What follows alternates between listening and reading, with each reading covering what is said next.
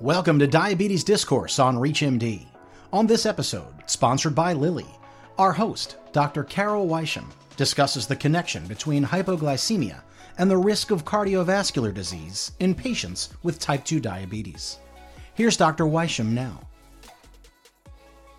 So hypoglycemia is important for patients with diabetes. The American Diabetes Association has set up a classification of hypoglycemia in 3 different levels. Level 1, they call the alert level, which is a glucose level less than or equal to 70 milligrams per deciliter. Level 2 is what they call clinically significant hypoglycemia, which is less than or equal to 54 milligrams per deciliter. And severe hypoglycemia, there's no specific blood glucose threshold. However, this is a hypoglycemia event that is associated with severe cognitive impairment, requiring external assistance to treat.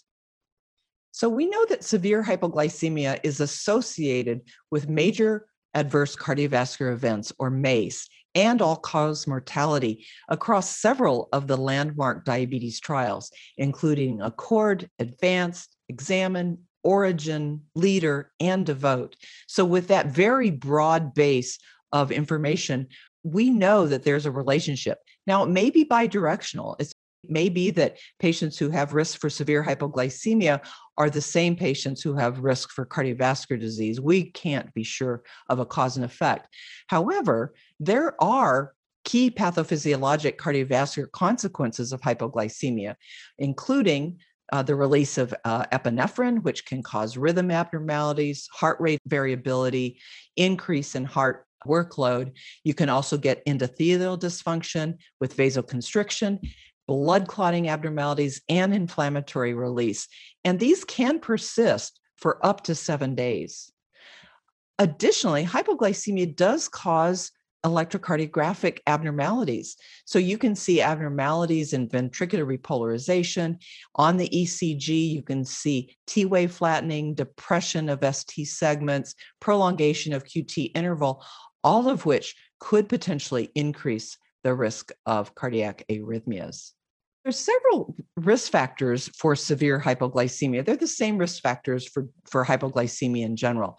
Obviously, patients with type 1 diabetes, patients with type 2 diabetes who are on insulin or sulfonylurea therapy, older patients, patients with cognitive dysfunction, long duration of diabetes, chronic kidney disease, erratic lifestyle, intermittent activity.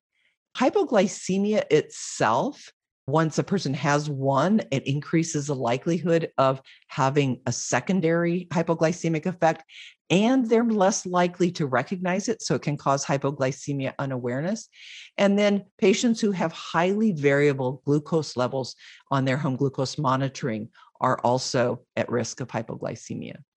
So it's really important that we identify the high-risk patients for hypoglycemia.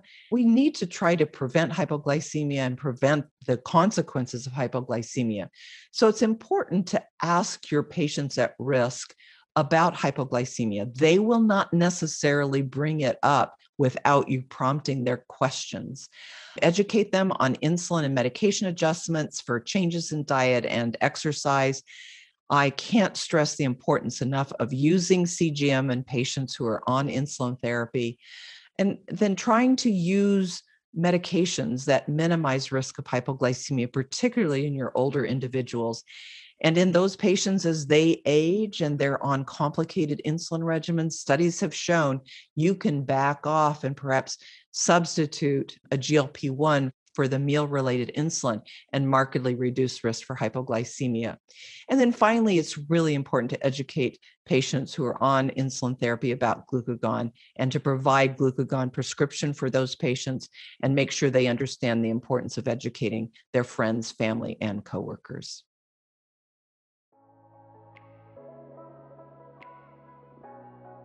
This episode of Diabetes Discourse was sponsored by Lilly.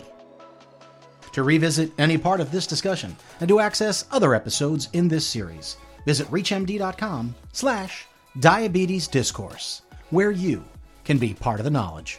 Thanks for listening.